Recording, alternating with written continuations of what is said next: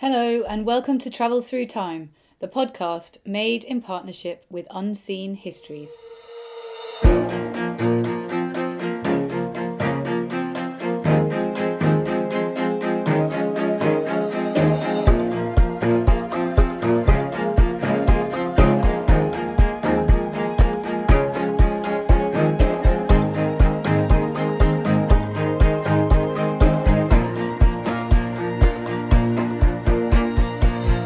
Hi, it's Violet here.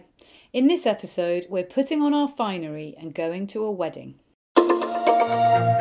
Indian weddings are famous for their exuberance, and that of Prince Noor Nihal Singh, who got married in 1837, may well have been the most extravagant of all time. This lavish, month-long celebration was an emotional moment for the young prince's grandparents, Ranjit Singh, the Lion of Punjab, Maharaja and founder of the splendid Sikh dynasty that ruled northern India from 1799 till 1849, and his beloved wife, Maharani Datta Kaur. They oversaw the wedding preparations and presided over the whole extravaganza, which was as much carefully orchestrated political theatre as it was the union of two people before God. While the guests feast and the dancing girls performed, Ranjit Singh and his advisors were busy negotiating with representatives of the East India Company over the division of power in the Punjab and beyond.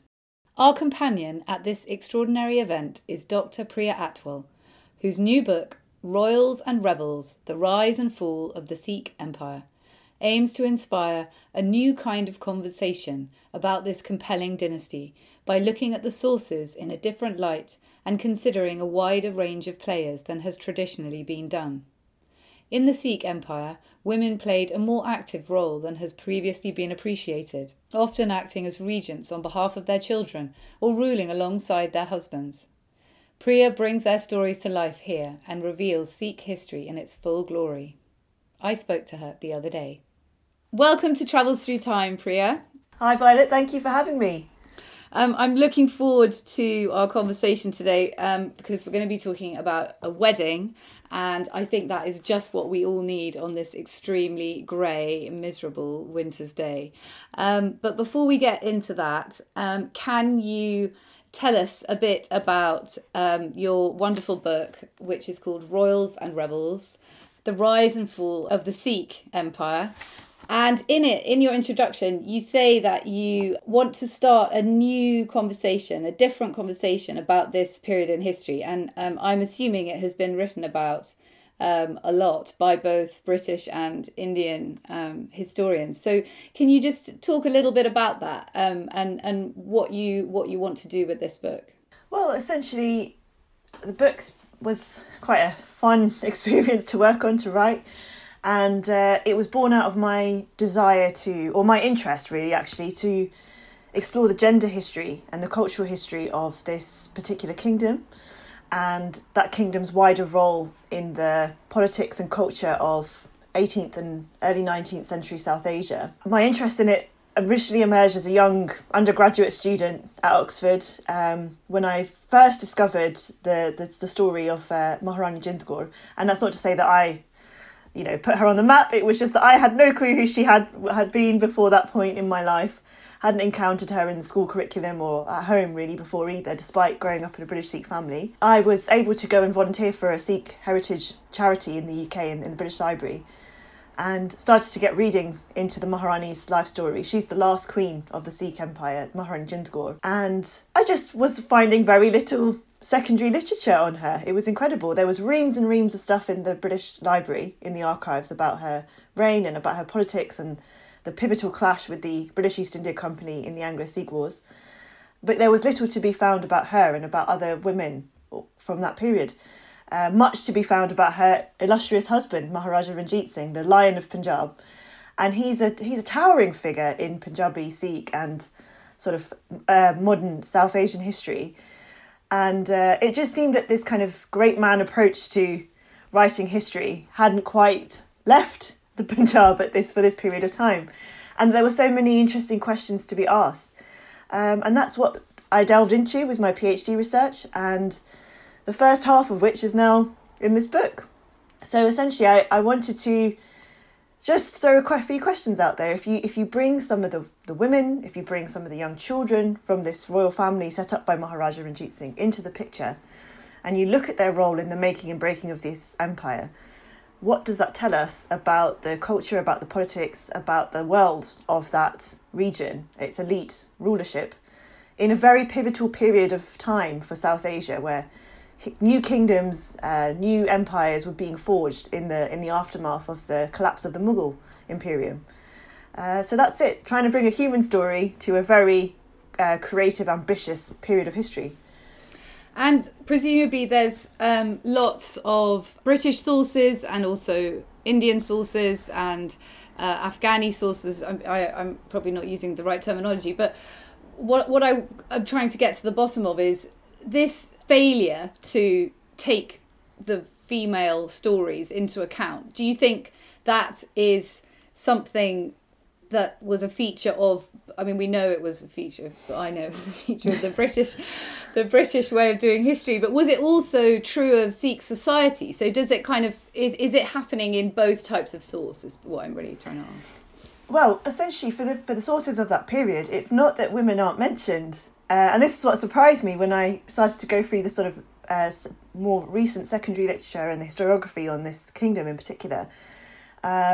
Women do crop up across all of these, different sources in different languages and written by different people from different backgrounds. But often it's in a slightly, shall we say, covered up sort of a way. And I don't mean that we're hiding the women away on purpose as a conspiracy. It's often in a slightly conservative fashion. For example, in some of the Persian sources, you won't find women referred to by name. The courtly sources, the courtly histories and the accounts written by the servants of the Maharaja, for example, in the 19th century in Punjab, in and around Lahore, were all written in Persian. That was the court language of the region. And often you'll find women referred to never by name, but by these kind of honorific titles.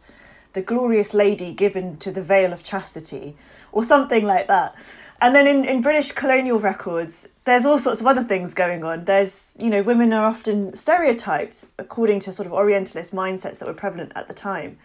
But that's not to say that certain British colonial officers or writers at that time weren't interested in the role of women. While there was a lot of stereotyping going on, there were others that were sometimes interested in the odd queen that might have something good to say about her. And so what I had to do was read a lot of these sources against the grain and really try and understand, well, okay, what was the lady behind the veil of chastity up to? What was she mentioned as doing? and that often tended to be quite significant. She might be educating a young prince, she might be collecting up taxes, she might be distributing cannons to a battlefield. So even though the queen in the scenario might not be named, you can start to, through contextual evidence, figure out who that person might be. And then with the British colonial records, okay, some of the more literary stuff might be quite derogatory about Indian women of that time. But in the British Library, for example, we have extensive pension records for many of the queens of Ranjit Singh's kingdom. And again, those were able to give me an insight into their dates of birth, their family origins, their land, control over land and pensions and that sort of stuff. And slowly, I was able to start piecing together a picture of who these women were and just how extensive their role was within this polity. And then when you start seeing that, they're everywhere. And essentially, you can start building a map of who they were and what they were up to. And that is what I wanted to contribute with this book, because initially I was just interested in one queen, the most exceptional dramatic story of Maharani Jind Kaur at the end of the Sikh Empire. But even, as I went on, I realised there's so much more to this story. And that's why I was determined to publish the names of as many queens as I could find in Royals and Rebels. And so it sounds like they did lead, at times, quite active lives and did have a certain amount of power. And you're talking about them distributing cannon. I mean, that sounds like a very... I don't know how to put it, belligerent? Active thing to be doing. Definitely. So can you just tell us a bit about Sikh society? And I mean, obviously we're talking about the queens. They're in a very different position to the people at the bottom of society. But can you just give us a sort of flavour of the role of women generally in Sikh society? So one thing to bear in mind is that the Sikh community in sort of early 19th century Punjab, which is when the Sikh kingdom really kicked off, they were still a minority within the broader population of Punjab and of northern India. And Punjab today, of course, is divided between India and Pakistan. But in that point in time, it was, under Ranjit Singh, it was a region, a state that was reaching to the borders of Afghanistan and Tibet. I mean, you've got different smaller Indian princely states that were subsumed within that, the Punjabi Hill states, for example. But the Sikhs were the third community, really, in terms of religious numbers. So sorry, there was the Hindus and Muslims. And Muslims, okay. Yeah, but you also had Buddhists, you also had Christians, Jains, various other people too. So Sikhs were in the mix, essentially, but they weren't the dominant religious community. But the Sikh faith was also relatively young. It had emerged towards the end of the 15th century, and it had only been a century or so, from when Ranjit Singh conquers Lahore and makes it his capital, from when the last Sikh guru, Guru Gobind Singh, the last of 10 gurus, had died, and had previously decreed that there would be no further human spiritual leaders for the Sikh people after him. So it was a time of great flux that Ranjit Singh's ancestors, or his father and grandfather, and his female relations were all building up this territorial base that he eventually turned into an empire. But within Sikh society, there had been this kind of one of the key aspects of its sort of religious and political ethos was a really radical form of egalitarianism. The ideas of caste, of gender, of even religious divide should be dispensed with in many respects, and that everyone is equal under one God, or essentially not just under one God, that one God is diffused amongst everything, essentially. So that creates a bit of a tussle when you have this idea of a king emerging in the midst of that, because of course it's a different sort of conception of kingship to maybe other parts of the world where you have a king and a state. Definitely under the last Guru, Guru Gobind Singh, you also saw women participating in martial training, in guerrilla warfare, and in military leadership. And that continued, ordinary women, we're not talking about elite women, devout, pious women that were willing to become warriors, essentially, and to combat the persecution that Sikhs were facing against Mughals and local Hindu kings that were worried about the political threat posed by the Sikhs. And that continued, essentially, into the 18th century. And to the point where you see that Ranjit Singh's mother-in-law, for example, his second mother-in-law, he has multiple. He goes on to have 30 wives. So even I lose track of all the mother-in-laws. But she was, a heading up a warrior clan of her own, the Ganaya Misl, who was a rival but neighbouring clan to Ranjit Singh's family. And she leads troops into battle just alongside him when he goes to conquer Lahore in 1799. But what you tend to see throughout this period is, and maybe we can get into this a bit more later, but the role of women does shift. It becomes much more settled, and it becomes more complicated for women to rule or wield political power in their own right. And it becomes kind of subjugated to this male-driven centre of this new lineage that starts to emerge. Throughout this period, you see women actively working alongside men in fields, having a dominant, an important say in families, even continuing to hold control over forts. I remember reading one brilliant moment in the courtly records where Ranjit Singh goes and has an argument with his aunt, his mum's brother's wife, to wrestle control of a fort that she just was stubbornly refusing to hand over to him. So these women crop up time and time again. And I was only able to scratch the surface with my book, to be quite honest. I think there's plenty more to find. Wow. And that's amazing. I wonder how that played out with the other religions. And then, of course, the East India Company, not famous for their promotion of women's rights. So do you think that also affected this gradual settling down of women's role in the Sikh empire?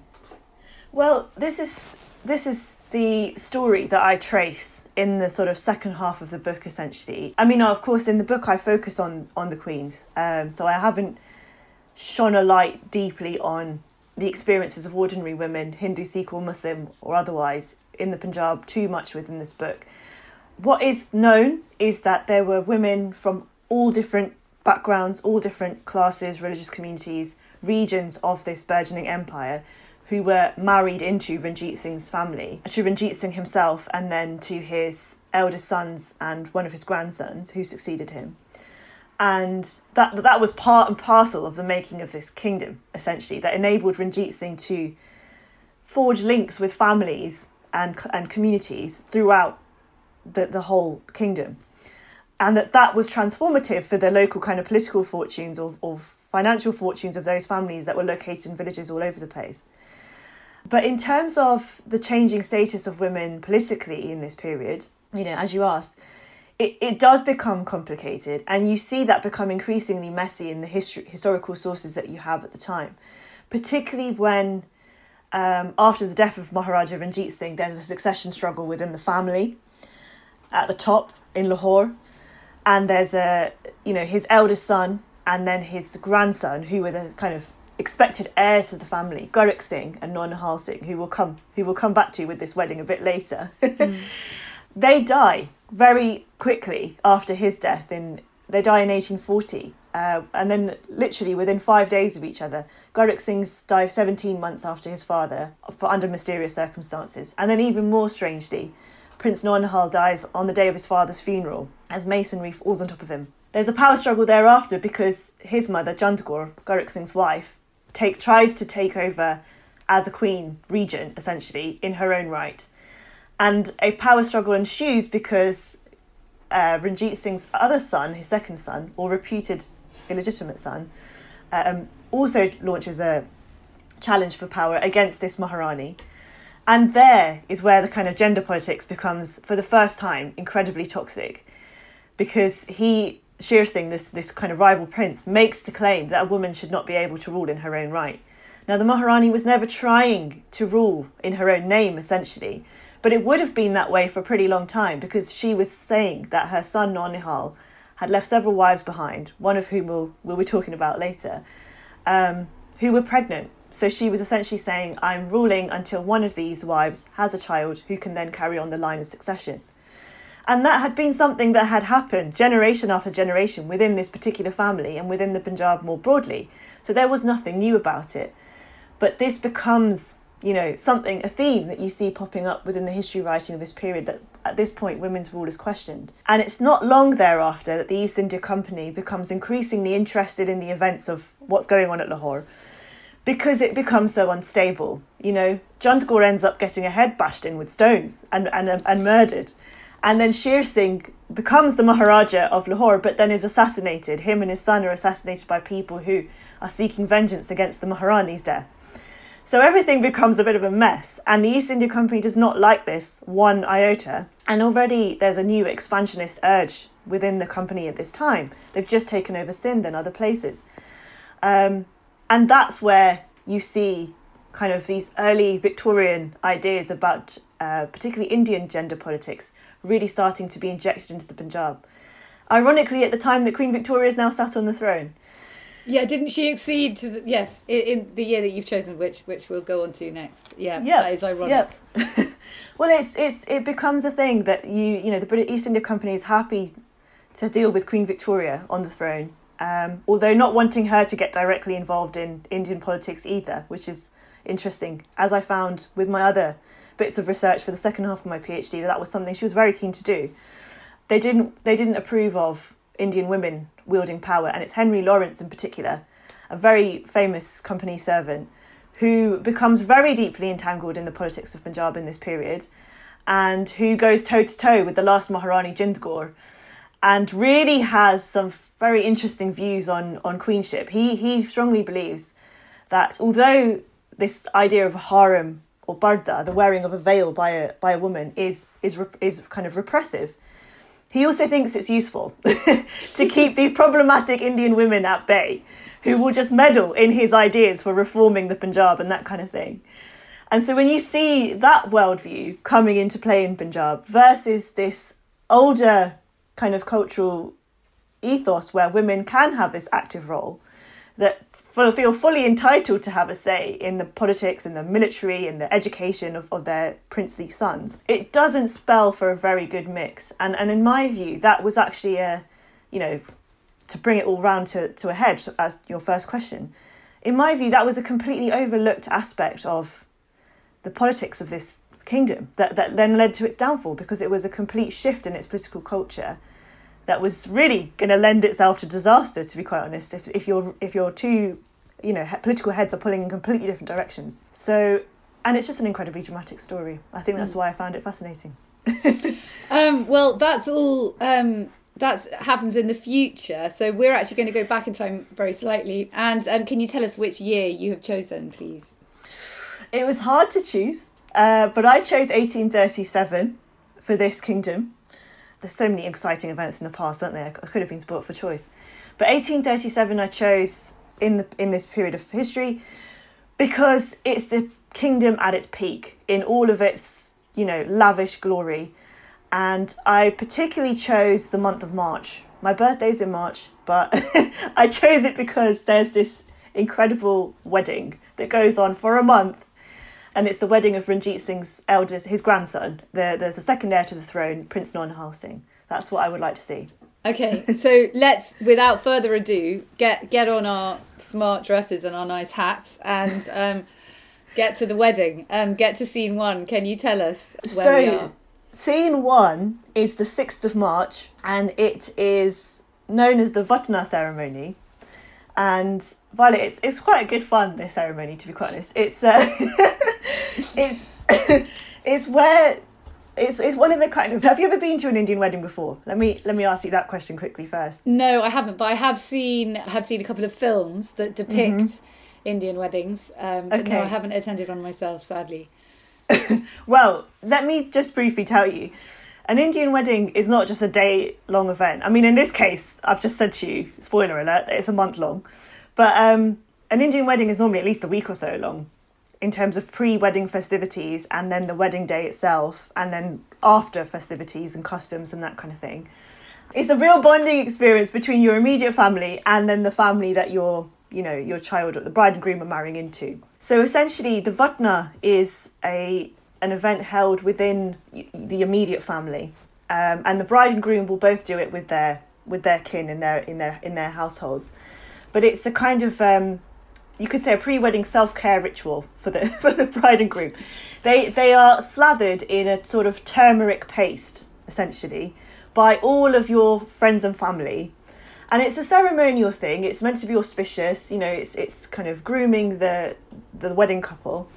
And it's also very good for you, isn't it? Turmeric, famously healthy. Absolutely. And it kind of gives your skin a bit of a healthy glow. It gives you, it's a bit of a pampering thing. But of course it gets really messy when everyone's just slathering it on your face and your arms and your hands and that kind of thing and your feet. And it's made of normally, turmeric obviously for the colour, oil, flour and other bits and pieces all mixed together. So you see, and I was just so happy to find this description of this event take place in the courtly sources for this period, because it's such a family domesticated, run-of-the-mill event, but to have it prominently mentioned in this history was really quite sweet. So on the 6th of March, what happened is Nonhal Singh, 16-year-old blushing bridegroom, has his Vatna ceremony. And why I loved it, why I wanted to go back in time to this particular event is, I've mentioned already that Ranjit Singh had 30-odd wives, that it was a massive family. And what struck me when I was looking at the sources for this period is that so many of the family are mentioned to have attended this event. And it's one where you see them away from all the pomp and glamour of the court, and where it was clearly obvious that they were letting their hair down and having fun. And it's one example that I could find where they were all, quite a large number of them would have been gathered in one place. So for me, it would have been fascinating to see, who were these personalities? What were they like? How were they interacting? What were they like when they were having fun? I mean, how often do you get to see that in sort of royal history that you see all of these characters having a bit of a party, but in a really more relaxed, intimate kind of way. And so that's definitely the first one I'd have to see. And imagine how all those wives got on with each other. I mean, presumably some of them got on very well, others there would have been issues. And would they have eaten any kind of special food? Are there any traditions around food and drink at this particular event or not? Well, this is the thing. I mean, this is. I mean, my brother just got married last year, post lockdown and all this kind of thing. And it's funny, there's lots of traditions that are handed down to us today, right? And we don't know where they come from. And they obviously had a meaning at some point in a village somewhere in the Punjab, right? But today we don't know, we just do them. And then not everyone knows how things are exactly meant to be done. But one of the things that I know that we do today, but I don't know whether it was done then. Unfortunately, food wasn't referred to in this particular snippet of information that I had. But today we always have sweetened yellow rice as a kind of it's a kind of to mark the occasion. I know you wouldn't have that otherwise, but it's to mark a joyous occasion. You also have what's called laddu, which is like a little sweetmeat, and it's just basically sugar and syrup and butter, and then boiled together and fried. And that so what essentially is the phrase mumita. You sweeten someone's mouth on a joyous occasion. No bitter taste should be left in your mouth when everyone's happy. And that would be fed to everybody, essentially, but particularly to the bridegroom to kind of congratulate him on this completion of this ritual, essentially, as well as to the parents. And in this scenario, you see actually not the boy's parents, in charge of the proceedings. It was the Maharaja Ranjit Singh and his senior queen, Mai Nagain, who was Noor Nihal's grandmother. So, and that's quite typical as well, that grandparents sort of take the show. But obviously in this case, you've got the king and queen, as well as the rest of the family. So I think there would have been, to be honest, lots of food on tap and drink and everything else. But those are the key things. It's all about keeping things light and sweet. Yeah, I love the idea of having something sweet, a sweet taste in your mouth to sweeten your future. That's great. Well, I think without further ado, we should head for the next stage of the wedding, scene 2. Where are we going? Well, now we're 2-3 days on, heading to the actual wedding. The wedding ceremony was held at the Haveli, the mansion of Shyam Singh Atariwala, who was Noor Nihal Singh's father-in-law. Noor Nihal was marrying, he was about 16. He was marrying a young girl of about probably 14, Nanki Gaur, and she was I believe the eldest daughter of Shyam Singh Atariwala.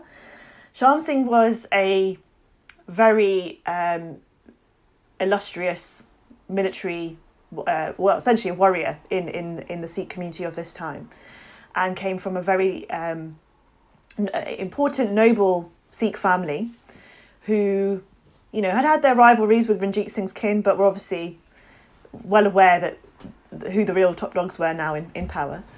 And this would have been a very important match between two powerful Sikh families of this time. And as far as we know it, the house was a beautiful house with all sorts of frescoes and paintings adorning the walls. And very little of these kinds of buildings, unfortunately, exist, in good condition today. So it would have been, I think I would have been just intrigued to see what that kind of world was like, beyond the pomp and glamour of the court again, but it's still in a very elegant, noble home, most likely, and in a village within the Punjab rather than one of the main cities. So the earlier festivities that I was talking about would have been held at Gobindagarh Fort, which was, again, a massive fort that was initially set up by Sikh chieftains, but which was taken over by Maharaja Ranjit Singh, and essentially used as his treasury. So the Kohinoor diamond and various other incredible jewels, as well as his amazing military guns and that kind of stuff, were all minted, forged and stored in that space. Very close to the holy Sikh city of Amritsar, where he also adorned the leading Sikh shrine, the Harmandir Sahib, with gold and made it the Golden Temple today. So Amritsar to Atari, the village where the Atariwala family were based, was not very far at all. It's all in the Amritsar countryside, but these are really kind of, important sites, essentially, in this 30-40 mile radius. I mean, I just would have been curious to see how the wedding would have gone down as well, really. What was the ceremony like? What were the festivities like as the groom arrives and they receive him and the family? What was the bride like? Because the funny thing I noticed in these sources as well is later, it was all written as a kind of a historical souvenir. Ranjit Singh ordered his courtly chronicler, Sohan Lal Suri. He writes this manuscript, the Umdat-ut-Tawarik, in Persian.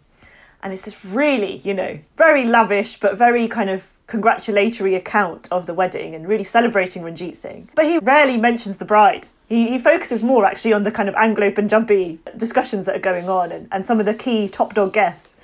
But I would really love to see what the bride was like. How was she feeling to be marrying into the Punjabi royal family and to be leaving her village and the life that awaited her and all that kind of thing. So again, fascinating to see the characters, fascinating to see the scenes, because these weddings were celebrated in such a lavish way.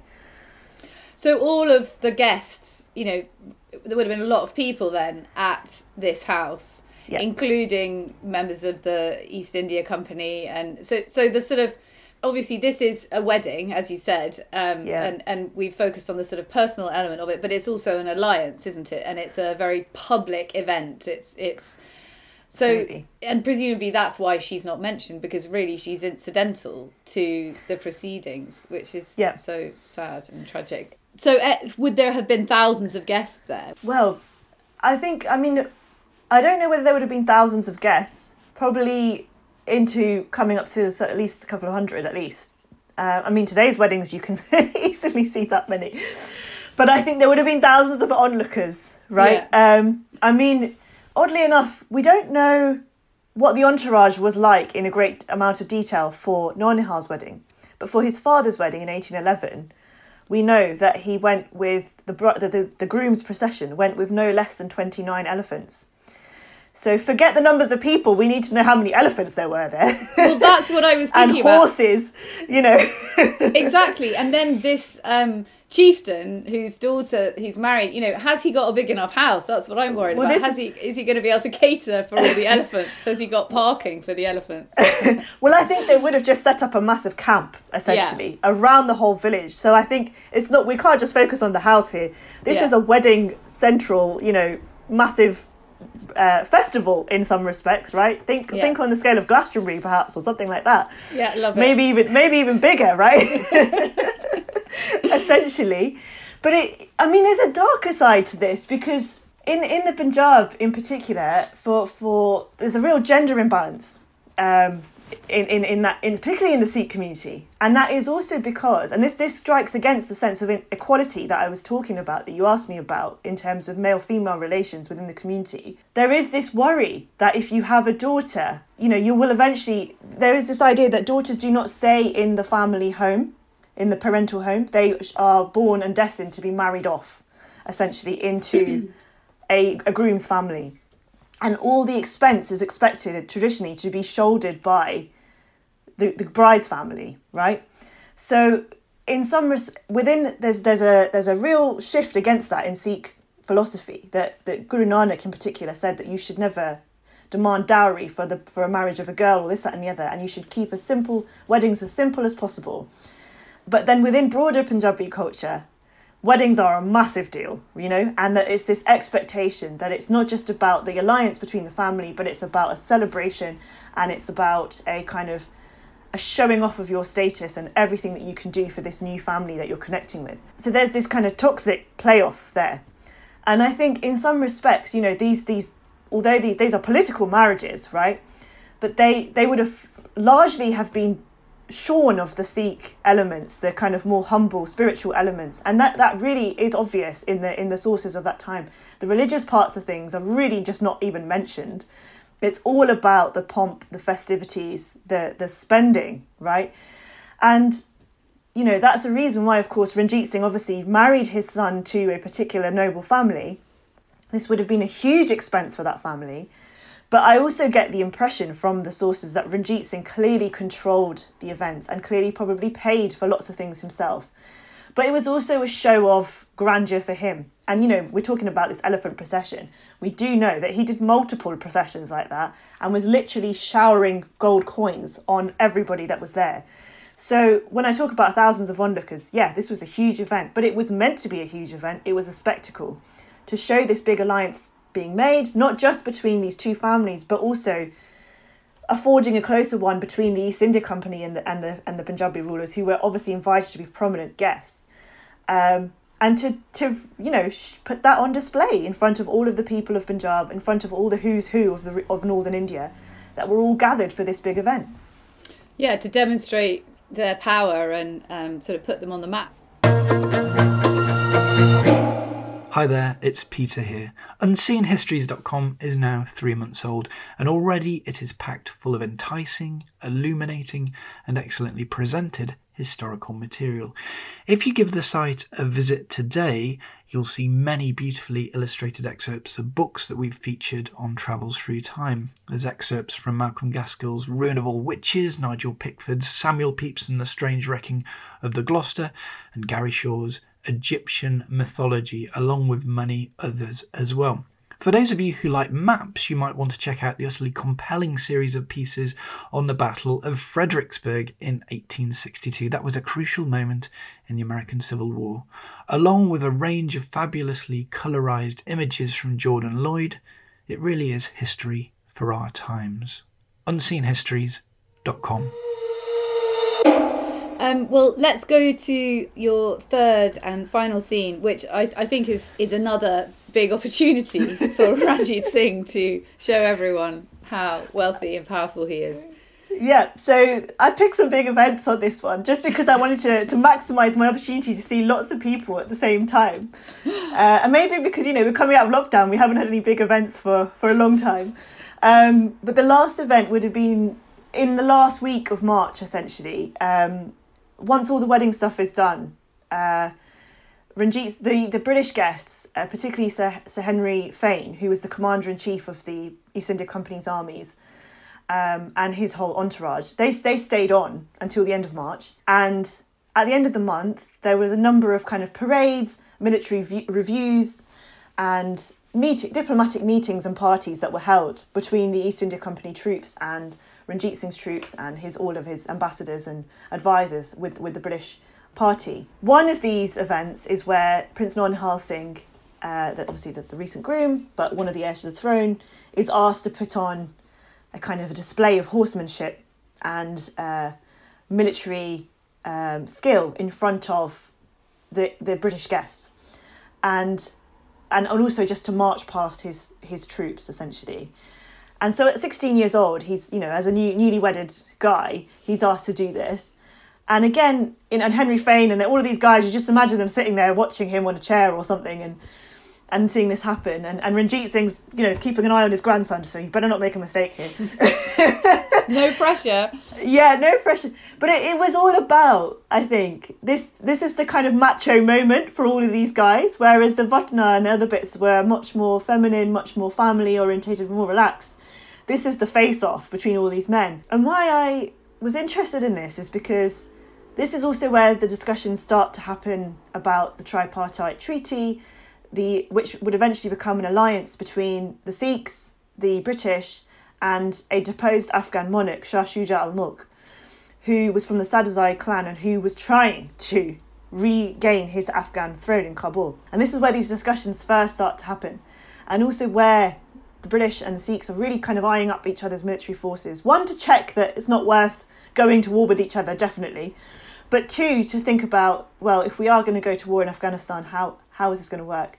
And this was definitely an idea that Ranjit Singh was very sceptical about. But in the end, it does happen. And so in a kind of a poignant way, these are the troops, these are the men who you would later on go to see fighting in that very disastrous campaign, which had major geopolitical ramifications for British India, the Punjab and Central Asia. And it's kind of funny to think that it all goes down or initially starts developing at a wedding. But it was these kind of events were integral to the making of these political alliances at this time. The macho side and the fun family side. And so, I would have just loved to know what kind of conversations were being had between Fane and the Maharaja through their interpreters, and what did he really think of Nonihal on a horse, and how did Nonihal feel when he was trying to perform all this kind of stuff? He's probably like, I want to go home, spend time with my bride. I don't know. It must have been, what was going on there. But again, it is just that display of the might and the power of these two rival states, And it was at this point, anything could have happened in the history of this kingdom and the history of South Asia. But the meeting of these two powers, who were both, rapidly expanding at this time, as equals, I think would have been a very fascinating moment in history to experience. And it picks up on another story that I read in your book, which was the whole tradition of gift giving, which has been part of I think most cultures on Earth since ever. But the story about the British giving Ranjit Singh some dray horses as a present and a carriage because he loved horses and he'd never seen those kind of horses before. But of course there was an ulterior motive, and that was they needed permission to put them on boats in order to ship them down the rivers. And of course, while they were on the boats, they were busy writing down everything they could notice on the river and navigation and getting obtaining data. So I just think that's so interesting, and like you say, this wedding, it was a sort of on the surface it was a sort of social event, but actually they're all starting to negotiate treaties, and it's very interesting. Absolutely. Yeah, there's so much going on behind all of this.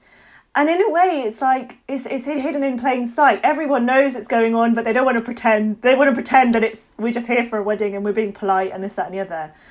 And I mean, as I go on to say in the book, that eventually, when the treaty is signed, it's signed at the same occasion that Meiningen, the Queen who was doing a lot of leading the ceremonies, Noor Nihal's grandmother, when she dies.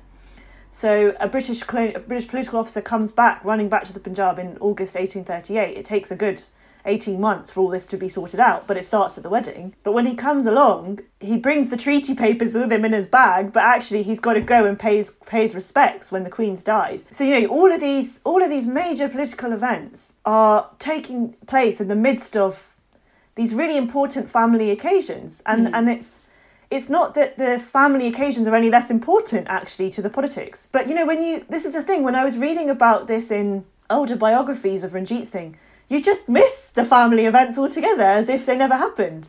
Yeah. And actually, I think, they're actually really conducive to having these kinds of conversations.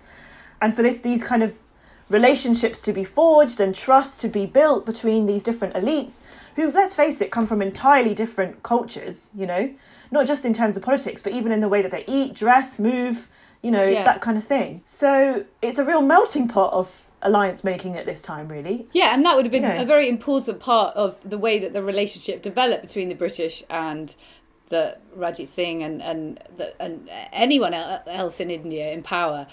They had to learn each other's customs. They had to learn how to deal with each other. That was absolutely vital, wasn't it? Yeah. And there's some real funny moments in there as well sometimes, I think. But you see bits in the sources where Ranjit Singh doesn't know who is the top guy on the British side that he's supposed to be, shaking hands with. Because he's not wearing a big turban, so he can't tell who the...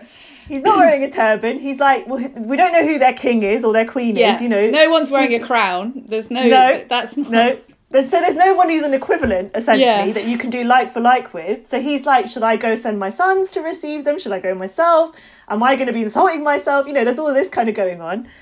And then the other funny thing is he gets sent a portrait of Queen Victoria, and he doesn't know what to do with the portrait of Queen Victoria. And then he makes a joke that, she'd make a really good, beautiful dancing girl. And obviously that is the ultimate insult, right, to any British person of that time. But it's also hilarious, the idea of Queen Victoria being a dancing girl. I can't think of anyone less suited to that. I know. It's so, it's a very cheeky thing to say, isn't it, at the end of the day? But so there's all this fun and games going on in the midst of all of this, But it didn't stop him wanting to make an alliance with Queen Victoria. He sent her some very nice Kashmiri shawls, apparently.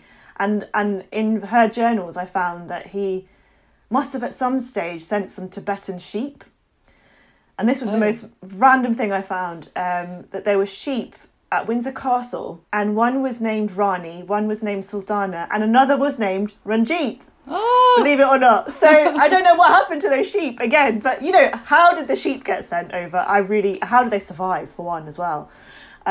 She probably shipped them up to Balmoral. They'd probably be happier up there, wouldn't they? Yeah, well, yeah. Although it was Windsor that I saw them mentioned, but maybe afterwards. Yeah, That's another story for another day. and I have to ask you, because I am not at all familiar with this period of history or Indian history or anything. But I did do an episode which was one of my favourite I've ever done, which is in the summer, with a man called Edmund Richardson, and he wrote a book about this extraordinary story. This man James Masson, and he deserted from the East India Company and travelled around modern day Pakistan and Afghanistan for years and years and years. Anyway, the sinister man who identified him and found him was called Claude Wade. Oh, okay. And Claude Wade, I noticed, was also the man who came when the Maharani died with the treaty in his bag. I just thought that was for me that was interesting. Claude Wade was the political agent at Ludhiana, so the frontier post between sort of British-controlled Sikh states and the actual Sikh Empire. So he definitely would have been the guy keeping an eye on the intelligence network and ferreting out any errant East India Company guys. Yeah, I think he was quite an operator from... Oh, definitely. And he was there in the post for 13 years. Again, became very pally with Ranjit Singh, but also, of course, was going to be loyal to his bosses, right? So...